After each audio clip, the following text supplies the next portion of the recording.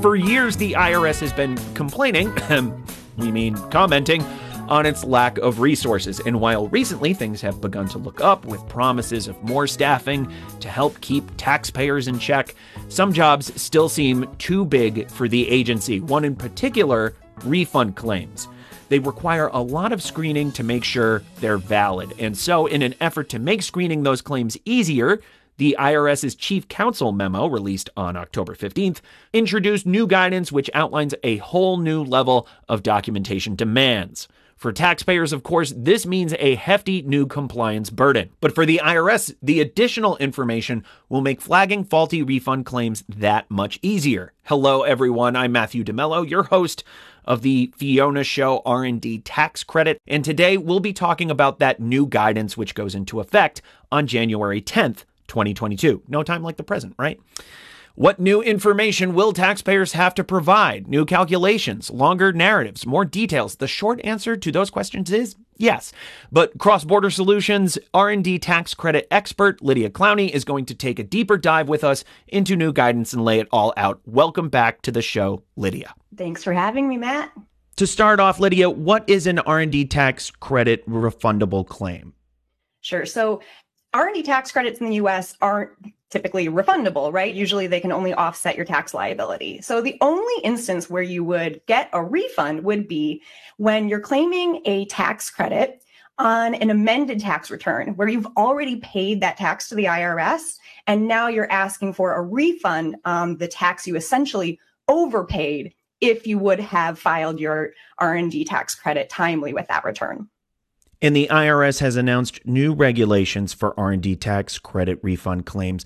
What is the tax authority looking to gain from the new requirements? I will answer your question, but first I am going to get super pedantic and say that it's not actually a new regulation. So it's a regulation in the colloquial sense, but we in the CPA accounting world, we use these terms really specifically. So it is not technically a regulation which has kind of overwhelming authority. It's instead an administrative memo from the IRS, and they are well within their rights to put out these sort of guidelines and rules for how they will analyze, address, and work with taxpayers. So this is what this is. It's an administrative decision. And in fact, it came across because some taxpayers were actually asking for more guidance on how to file one of these claims. So the reason that the IRS has said that they are putting these new requirements into place is to make it easier to see when that refund claim is being submitted, if it's actually valid. Is the taxpayer actually entitled to the refund that the IRS would be paying? It does put the burden on the taxpayer to kind of lay out all the facts and circumstances. And it essentially is a pre-screen for audit. So this is new guidance, but these aren't new laws, no new regulations per se. Correct. So this is not Internal Revenue Code, which is our most authoritative statute that we have.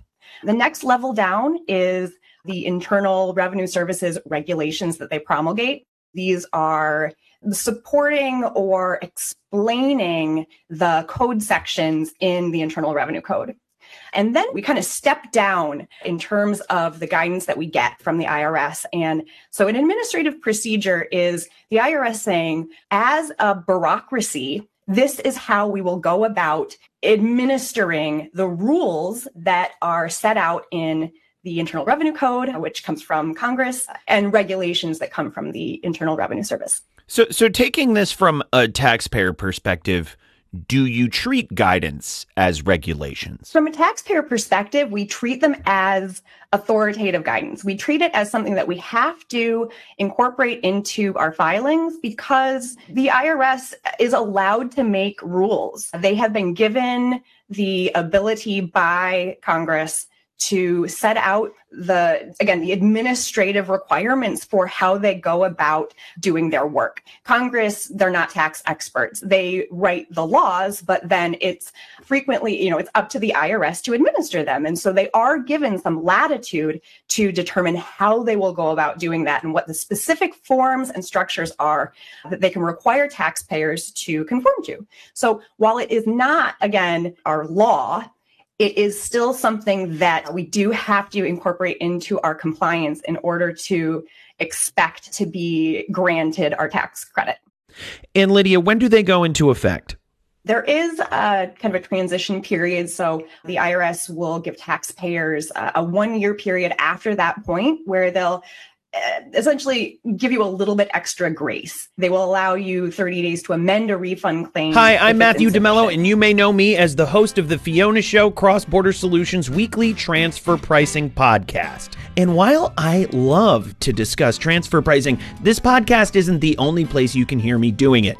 CrossBorder Solutions recently relaunched Transfer Pricing University, a live webinar series where you can learn about modern-day transfer pricing, everything from methodologies to comparables to preparing documentation to meet country-specific regulations.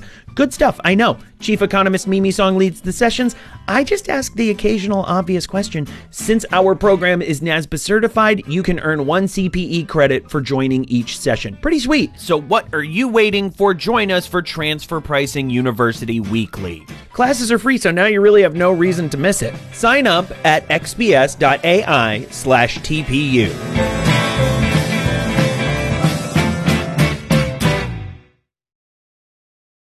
So from there, what were the regulations before? In other words, why are taxpayers and practitioners seeing this change as so significant? It is so significant because there really wasn't that guidance before. The R&D tax credit there wasn't any specific guidance related to how to present it on an amended return. And so in the absence of that, tax practitioners, R&D tax credit consultants, tax preparers, we would look to just the general guidelines for amending returns and what's required in order to make any general amendment to a tax return.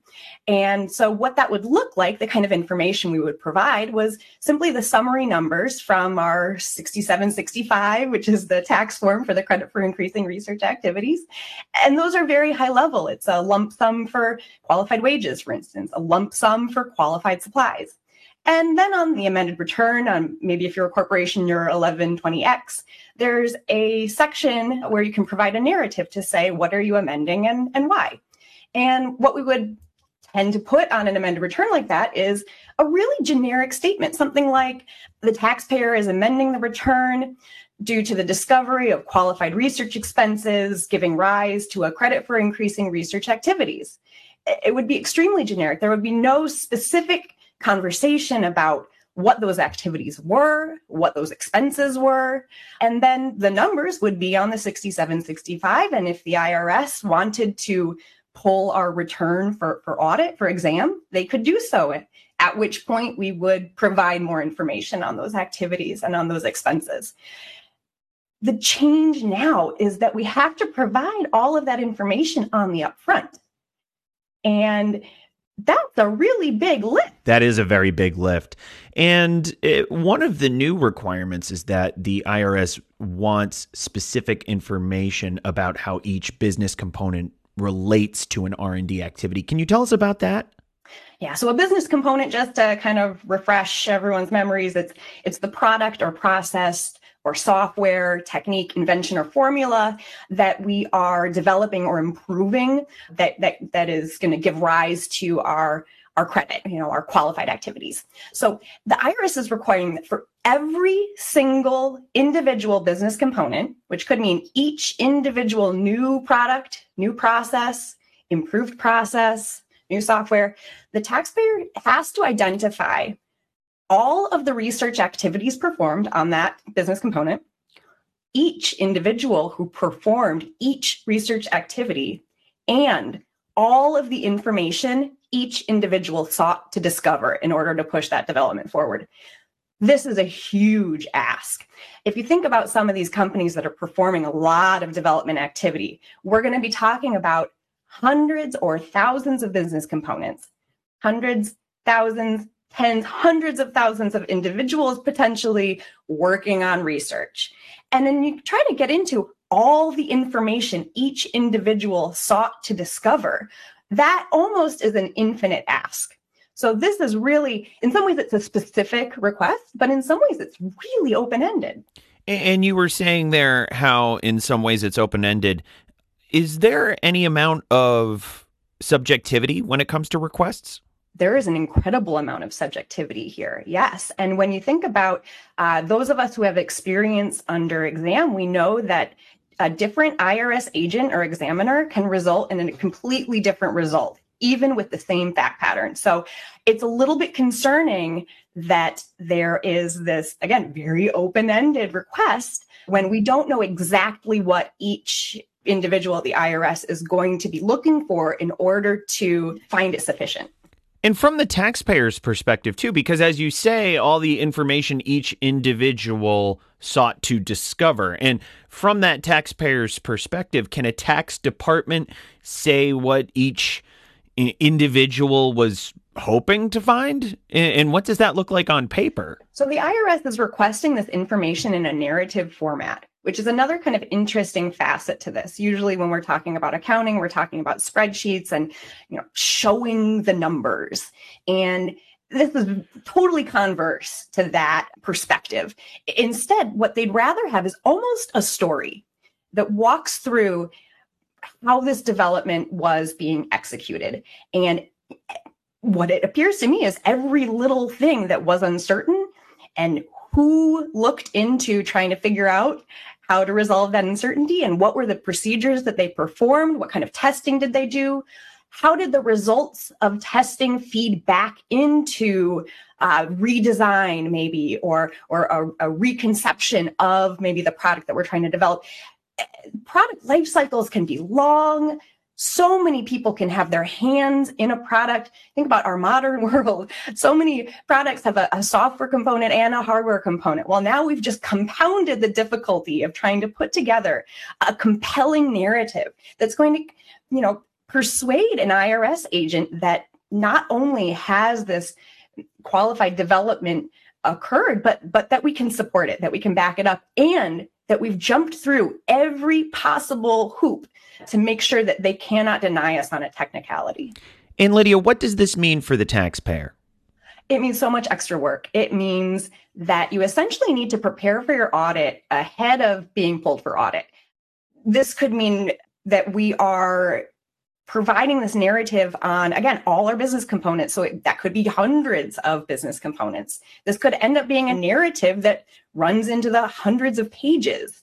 Now, the IRS is not requesting supporting documentation, but I don't know that that's really ending up to be a benefit. I think that the putting together that kind of narrative to tell that story is still a really big ask. Right. And at the business component level, activities need to be explained. And of course, it's not just about the activities, but what individuals were trying to discover. And businesses can have thousands of business components. So at this level, we're putting a microscope on activities. And in terms of these claims, is this something that the tax department would be expected to prepare? Or would this be something, a research department takes on? It tends to be nearly impossible for a tax department or a finance department to put this kind of information together. Certainly they may have, but the Internal Revenue Code for the credit for increasing research activities, it might actually be in the regulations, but it does require that the information that drives the credit, the information about those activities does need to come from individuals at the company who have direct knowledge of the development being performed. So my guess is that would be the same case here. And just frankly, a tax department's not going to know what is actually going on the ground. What does the testing look like? What are the challenges today that are coming up in the engineering department? They simply won't have insight into that. So an R&D tax credit calculation is always kind of a marriage of our finance folks and our technical folks.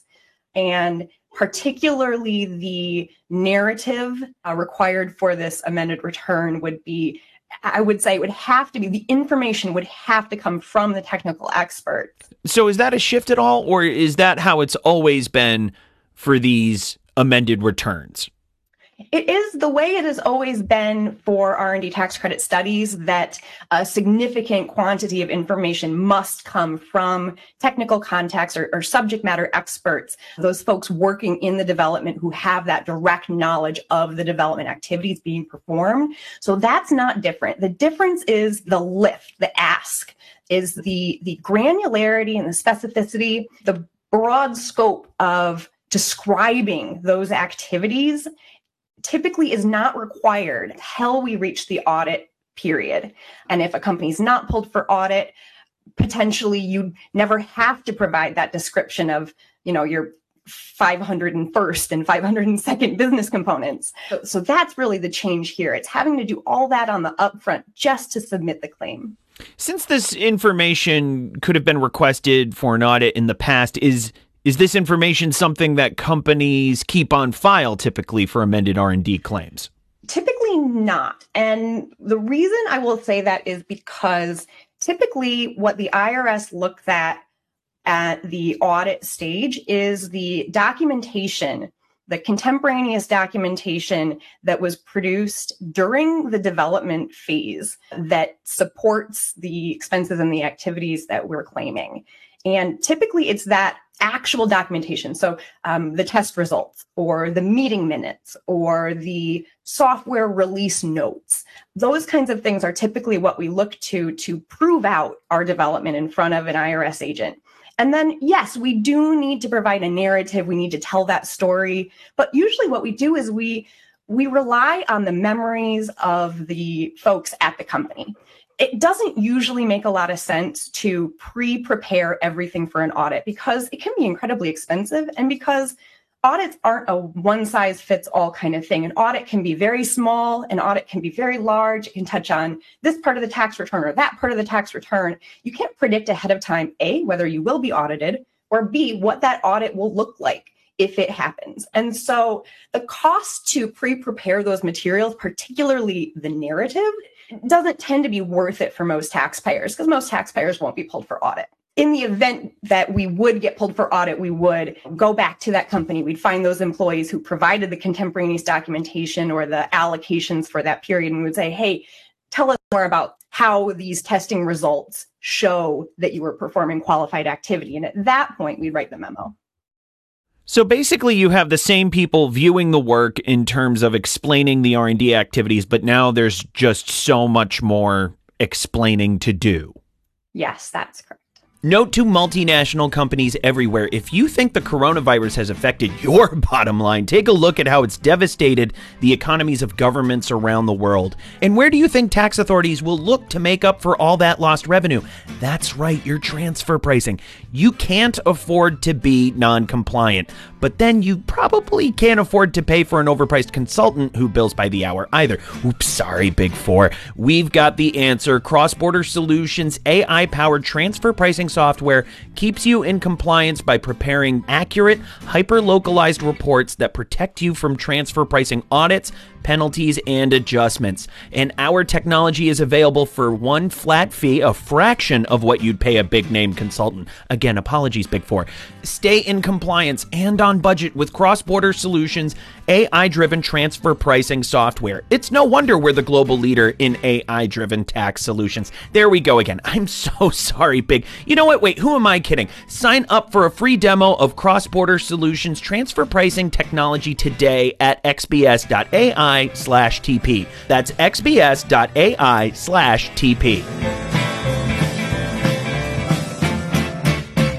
And expenses have to be listed on the component level too. Is that true? Yeah, it is true. I kind of glossed over that at first because that is the kind of thing that we do have on hand when we're producing a credit study. So it's much easier to provide, say, wages by employee or supplies by vendor.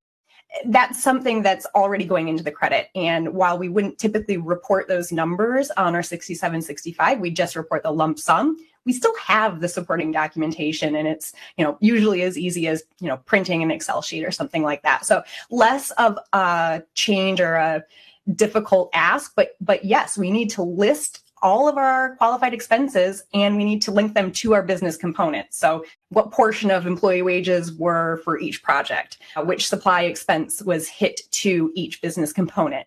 And I know the IRS wants to see facts surrounding activities in a written statement. Why is that? So they don't want to have to interpret documents. They don't want to have to interpret Excel spreadsheets.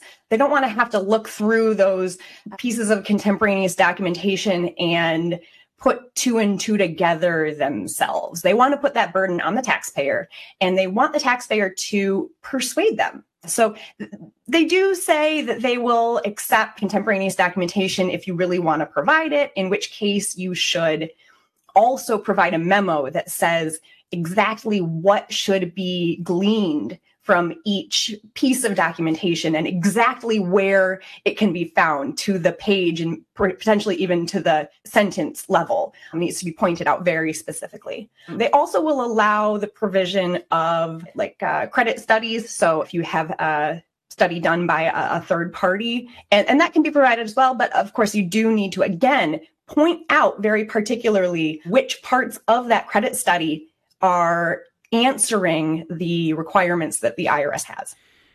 Then there are some best practice regulations: sign off on the facts, submit on time. But what happens if a taxpayer doesn't submit these minimum standards?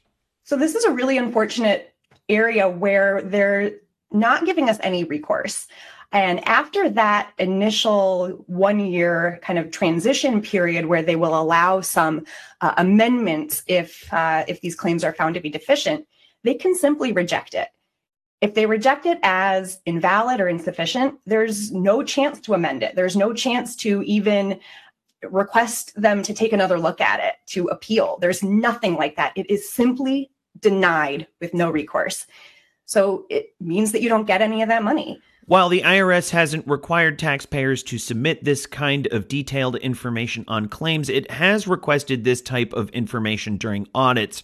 For now, the regulations apply to amended claims. Do you think this is the groundwork for requiring it on regular R&D tax credit claims? So I might be being too optimistic here, but my guess is no. And really the reason for that is capacity. I don't think that the IRS has the capacity to even do a cursory examination of the kind of documentation they're requesting on every timely filed R&D tax credit claim. So I'm crossing my fingers that I'm right. It'll be a real right. game changer. And Lydia, you've been working in the R&D tax credit field for a long time. Was there anything about the regulations that surprised you? I don't know if surprised. I'm perturbed.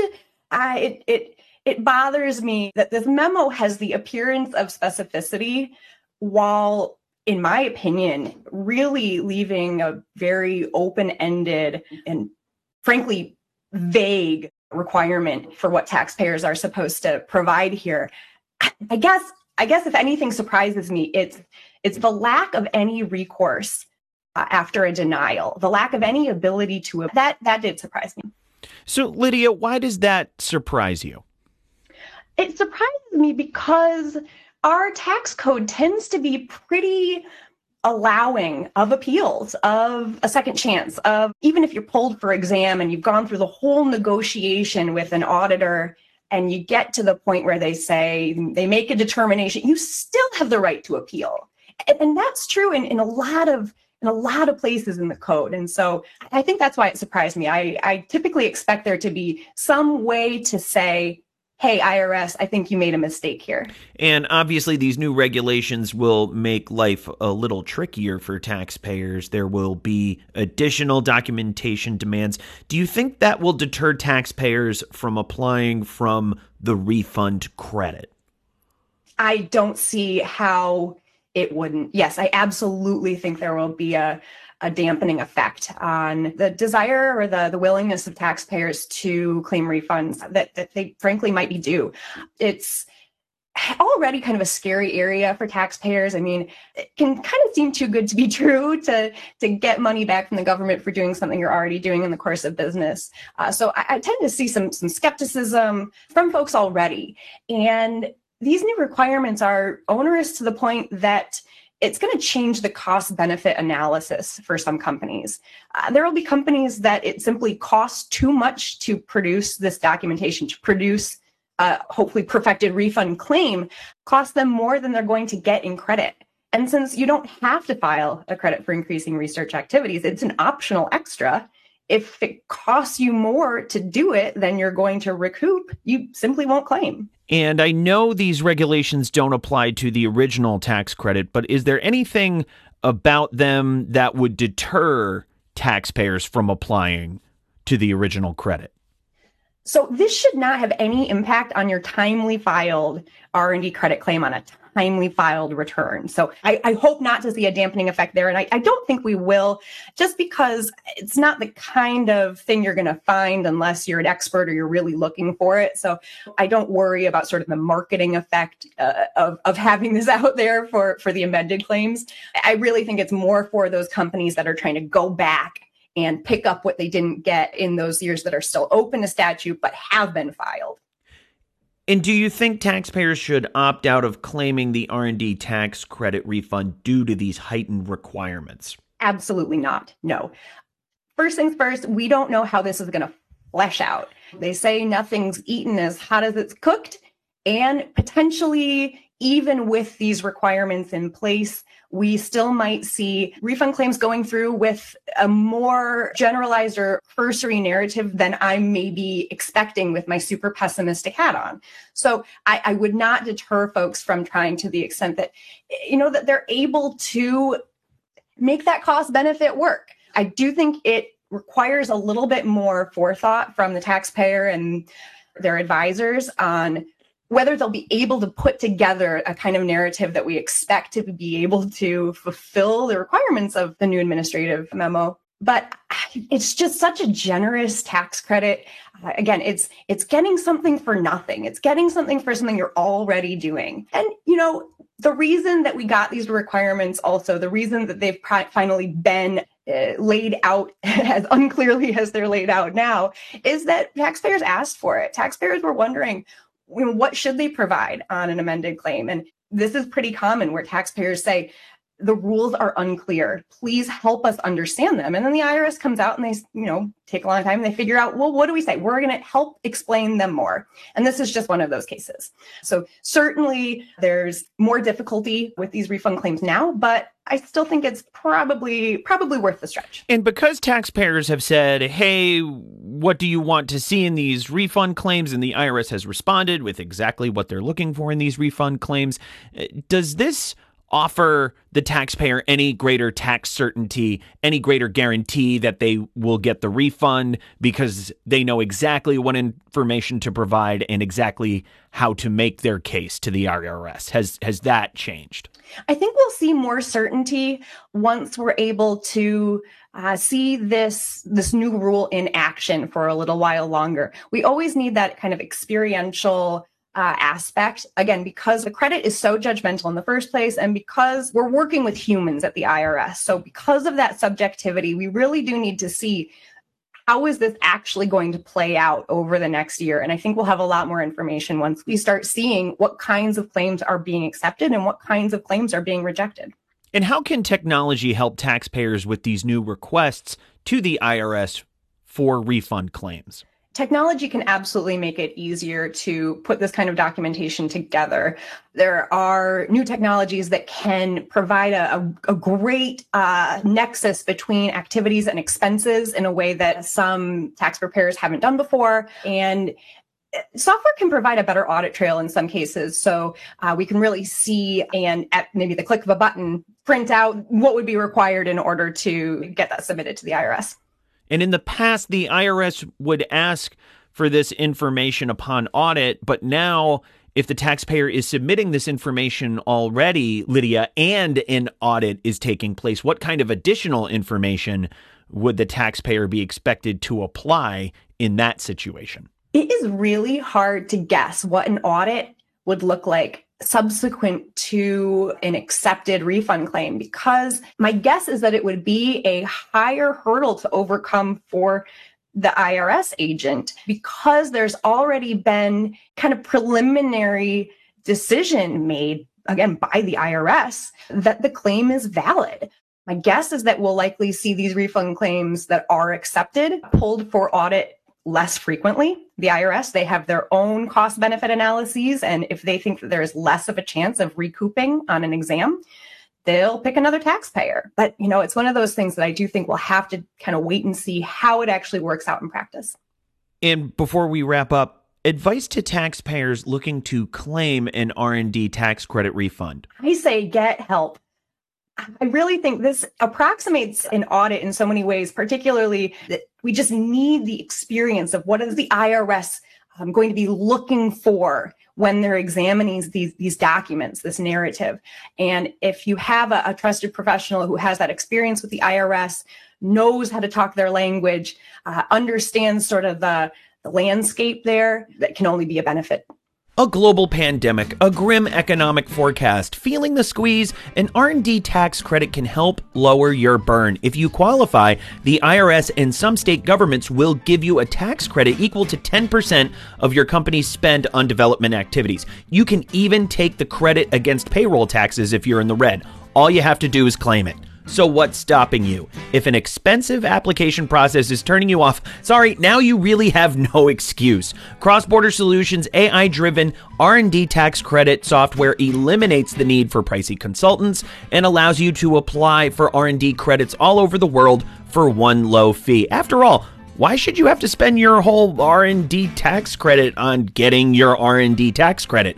It's your money. Keep more of it with CrossBorder Solutions, the global leader in AI-driven tax solutions. Request a demo today. Visit xbs.ai/RD. That's xbs.ai/RD.